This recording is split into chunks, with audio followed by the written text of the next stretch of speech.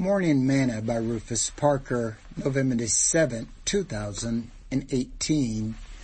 When wisdom entereth into thine heart, and knowledge is pleasant unto thy soul, discretion shall preserve thee, understanding shall keep thee. Proverbs chapter 2, verse 10 and verse 11.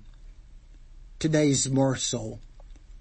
How much do you value the gospel since you have been born again?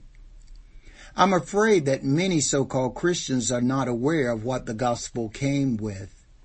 And right into the Hebrew, Paul states, "But beloved, we are persuaded of better things of you, and things that accompany salvation, though we thus speak." Hebrews chapter 6, verse 9. When you become born again, wisdom should have entered your heart and mind.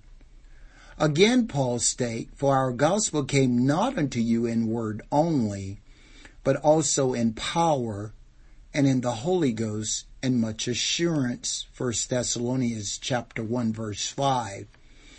The gospel makes a man or woman wise in the street in their everyday living and in their conduct and manners.